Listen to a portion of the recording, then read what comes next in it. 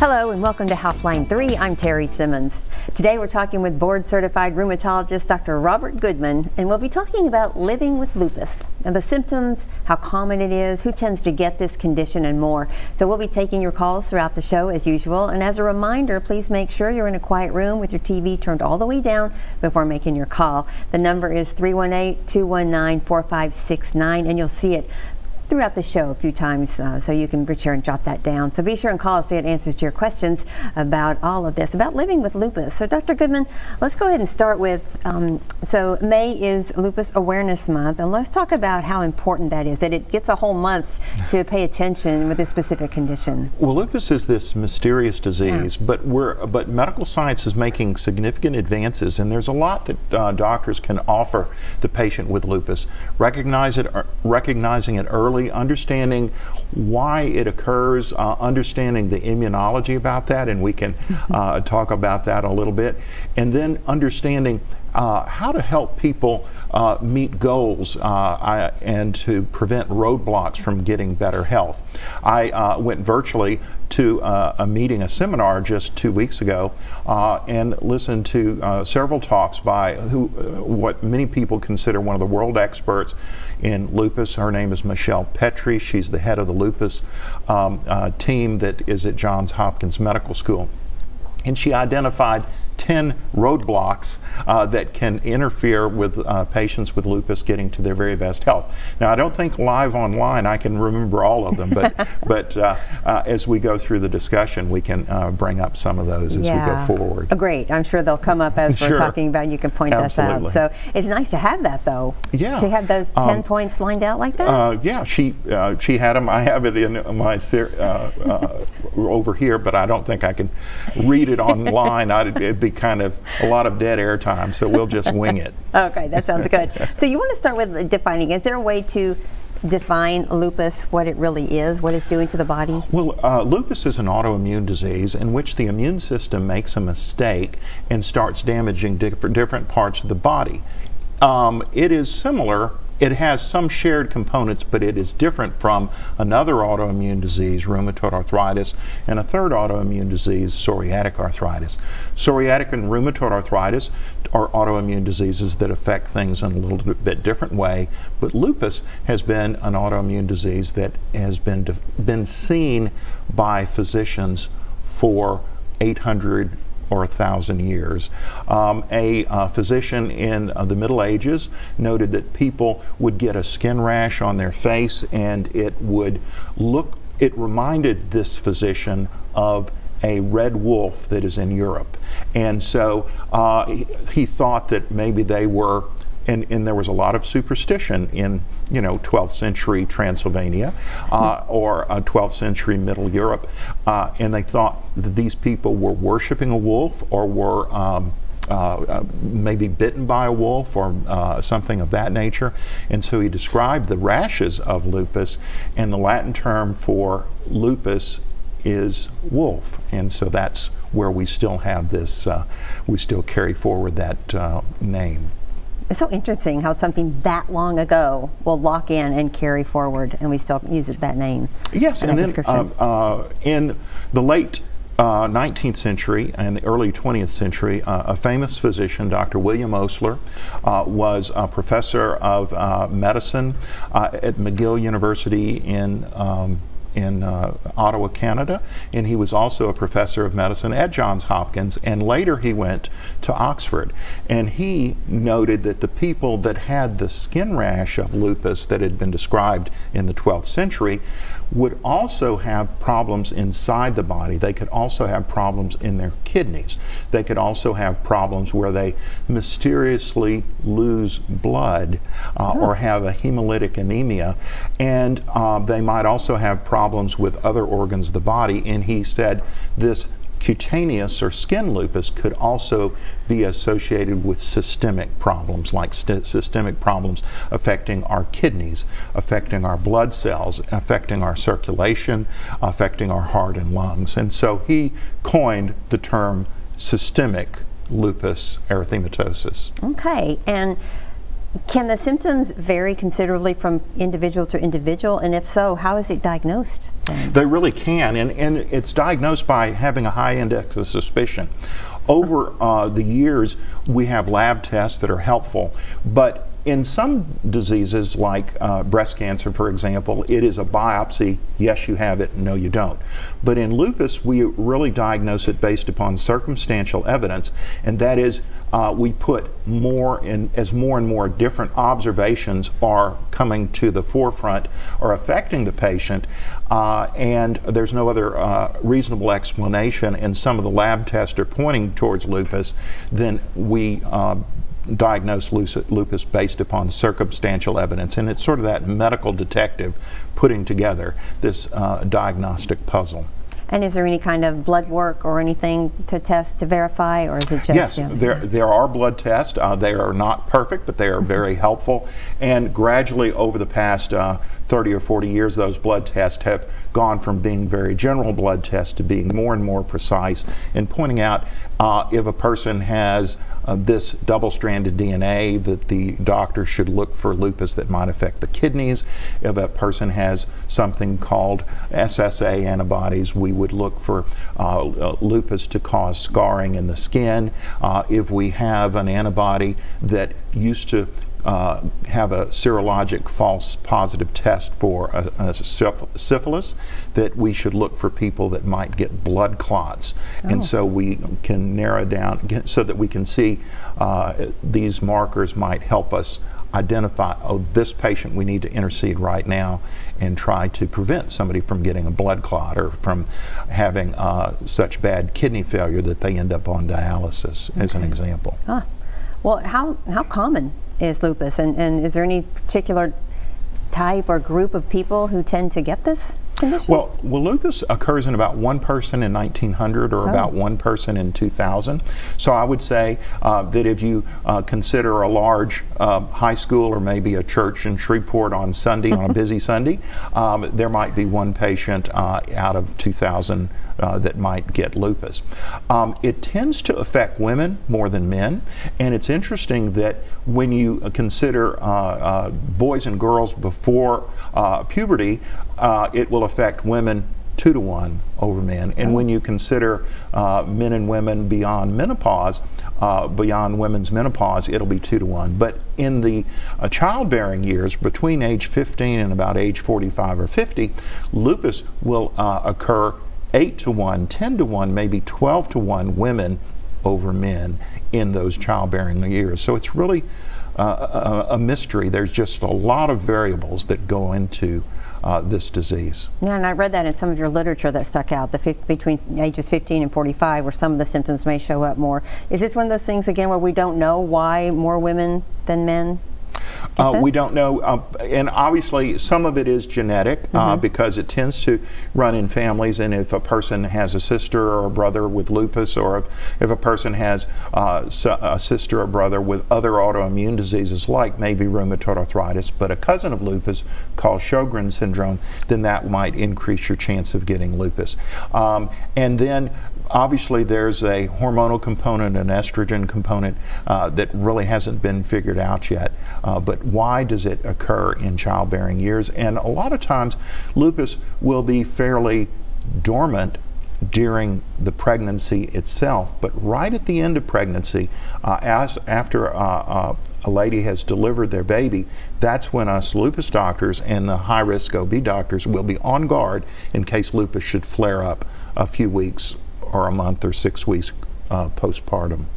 Isn't that interesting? I mean, it sounds like it's another one of our natural protection things that the body does, maybe to protect the baby. And the common denominator is the immune system has to adapt. A mom's immune system has to adapt because of half the DNA in the baby is from dad. So, so the immune system has to have tolerance of that baby when it's in the womb, and a breakdown in tolerance is sort of key in what we understand about the pathophysiology of lupus. And that centers on white blood cells behaving or misbehaving. So suppose we talk about, suppose you can be a T lymphocyte, and that's like an upper level officer in an immunologic army. That's like a colonel or a major. And if I am like a new second lieutenant, that would be like a fresh enlisted man, and I am called a dendritic cell. So you're a T cell, I'm a dendritic cell. And so my purpose in the immune system is to monitor the tissue, to monitor our skin, to monitor our joints, to monitor different parts of the body, the lining around our colon, for example, to make sure there's no invaders there. And so as a dendritic cell in the skin, a person might get a sunburn. And so I, as a dendritic cell, would get this immunologic material as the skin recycles itself. It goes through a process called apoptosis or apoptosis. And immunologically, that apoptotic skin cells, as they're going through recycling phases, looks a little different immunologically. So I, as a dendritic cell, might say, hey, this looks funny to me. And you, as a mature T lymphocyte, would say, that's just Dr. Goodman, and he got a sunburn, and he was a knucklehead, and he should have worn sunscreen. Now, sounds like calm down. That is a T cell that has tolerance. But if you were a T cell that would fly off the handle and say, that looks suspicious, we need to attack that apoptotic cell, let's call a code red, let's put out a lot of inflammatory markers, and let's cause inflammation of the skin, and that would be the lack of tolerance that would set up some person who is genetically susceptible to respond to that environmental trigger, the UVA and UVB light, and cause a skin rash that would be characteristic of lupus. And so that kind of scenario seems to occur in other parts of the body as well. That's interesting. And so are we born with all these T cells and these other cells? Is that just part of our makeup? It's part of our makeup, but there might be that one person in 2000 that doesn't have tolerance, or doesn't have as much tolerance of that immunologic challenge, that they recognize their immune system is recognizing those skin cells that are recycling, that are going through apoptosis, and they think that they are an enemy, a foreign invader, or something that needs to be reacted immunologically. That same scenario could be going on in the kidney. That same scenario could affect what doctors call the blood clotting cascade. When you get a paper cut, you have one group of chemicals interact and form 10 chemicals, interact and form 100 chemicals, and then they form a blood clot to close the clot of your blood clotting cascade. But an intolerant T lymphocyte can be presented the normal blood clotting cascade by the dendritic cell, and the T lymphocyte says, let's attack that blood clotting cascade and let's cause a person to clot too much. And so that could lead to catastrophic subset of lupus that is called antiphospholipid syndrome. Absolutely. Okay, we have a caller for you. Okay. Hi, Melinda. Thank you for calling. What's your question? Hi, thanks for being there and doing this. 2 questions. Have they found that lupus oh boy, this is a tough question. Have they found different types of lupus respond to immune suppressive medication better than others? And they found... Sorry. Go ahead. And have they found that immune suppressive medication is enough? Ooh. That's a great question, Melinda. And so let me go back to our little analogy where Terry was playing a T lymphocyte and I was playing a dendritic cell, and another cell that we may have to get Neil to come back into the studio for and play a B lymphocyte. But there are general immune suppression medications that can help most people with lupus. And it's Melinda, is that right? And those tend to be the anti-malarial medicines and sometimes the steroid medicines. But there are specific medicines that target the B lymphocytes, the T lymphocytes, and the dendritic cells. A cell that targets the B lymphocytes was approved for lupus about 7 or 8 years ago. It is called Benlysta. A treatment that targets, helps with the T lymphocytes when they make a mistake, when they spit out what doctors call pro-inflammatory proteins, is called Safnella. And in the New England Journal of Medicine, and Safnella goes after the T lymphocyte, Benlysta goes after the B lymphocyte. And in the New England Journal of Medicine last fall was an article on a medication that goes after the blood dendritic cell number 1. And so you know that when somebody has a dendritic cell named that way, they have intellectual property rights on that blood dendritic cell. So they would give an infusion that would interfere with the dendritic cell. So thanks for that question, Melinda, because we are starting to develop medicines that might help if the main problem with the immune system is a B lymphocyte. We might be going in the direction of something called Benlysta. If it is the T lymphocytes and if it's causing certain skin rashes that are deep scarring skin rashes that are called discoid lupus, a medicine called Safnella is very helpful. If it's going after the kidneys, a medicine called Lupus is very helpful. And that blood dendritic cell blocker that was reported in the New England Journal of Medicine that is in stage 2 clinical trials may be a tool that rheumatologists will have in 2 or 3 or 5 years. But thanks for that call and letting us kind of go into that discussion. Does that answer your question, Melinda? I noticed you didn't mention any histamines. Oh, antihistamines. Well, I would go back to in initial lupus. Before we go down that road, we would be using medicines that are used for malaria. We would be using medicines that are the anti-malarials. Plaquenil is often used. We would be using medicines for like steroids. The histamines are usually mediated by eosinophils, yet another group of white blood cells. And most of the time, histamines and eosinophils cause diseases that are, while autoimmune diseases are often treated by our colleagues in allergy. And so there are medicines that are used to treat Hy-Vee type skin lesions that are mediated by eosinophils, and they tend to block interleukin-4.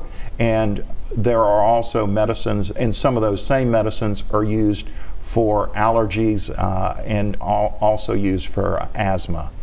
So eosinophils, histamine, antihistamines are the first step in treating those kind of autoimmune issues.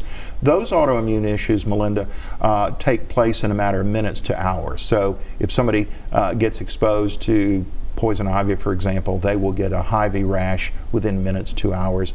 And those are usually mediated by antihistamines and by steroids. And then if those persist, by medicines that would be used by our allergy colleagues that go after interleukin-4.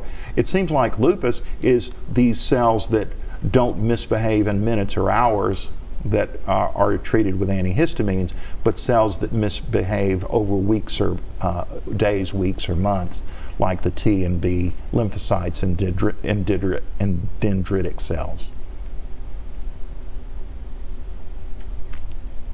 How's that, Melinda? Does that answer your question? Yes, I've had lupus since I was a teenager, except for those, because I'm old, they called it sun poisoning that it was first identified. Before they took antihistamines off the market, about 30-something years ago, I was using antihistamines to manage my lupus.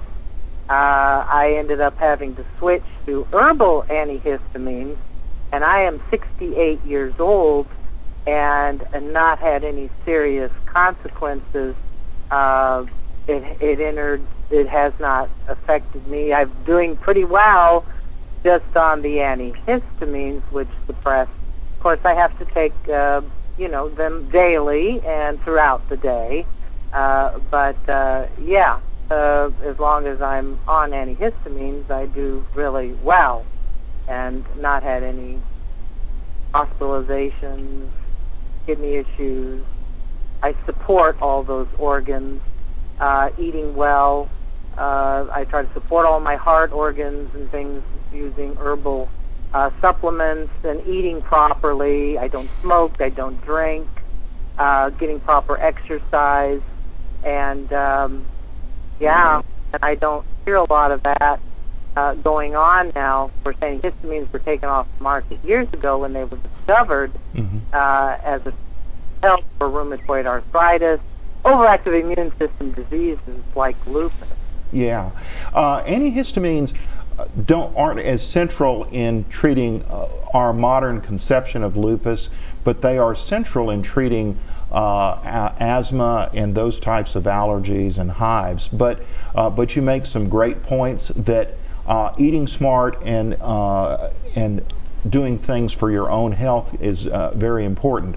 And I was talking to Terry just before we came on the set that I had listened to this lecture by Dr. Michelle Petrie, and she talks about self-care and self-help. And I have an article, and I'm going to show it to the camera, and I know people can't really tell what I'm showing, but what I am showing is, this is a pie chart from one of our most prestigious journals that is called the Arthritis and Rheumatism, and it's a pie chart of the community of bacteria called the microbiome of people who have active lupus versus the microbiome of people who have inactive lupus. And the take-home message, not that we need to see all the details of this chart, but that eating smart, eating a low inflammatory diet is one of the key things for self-help with people with lupus. It is also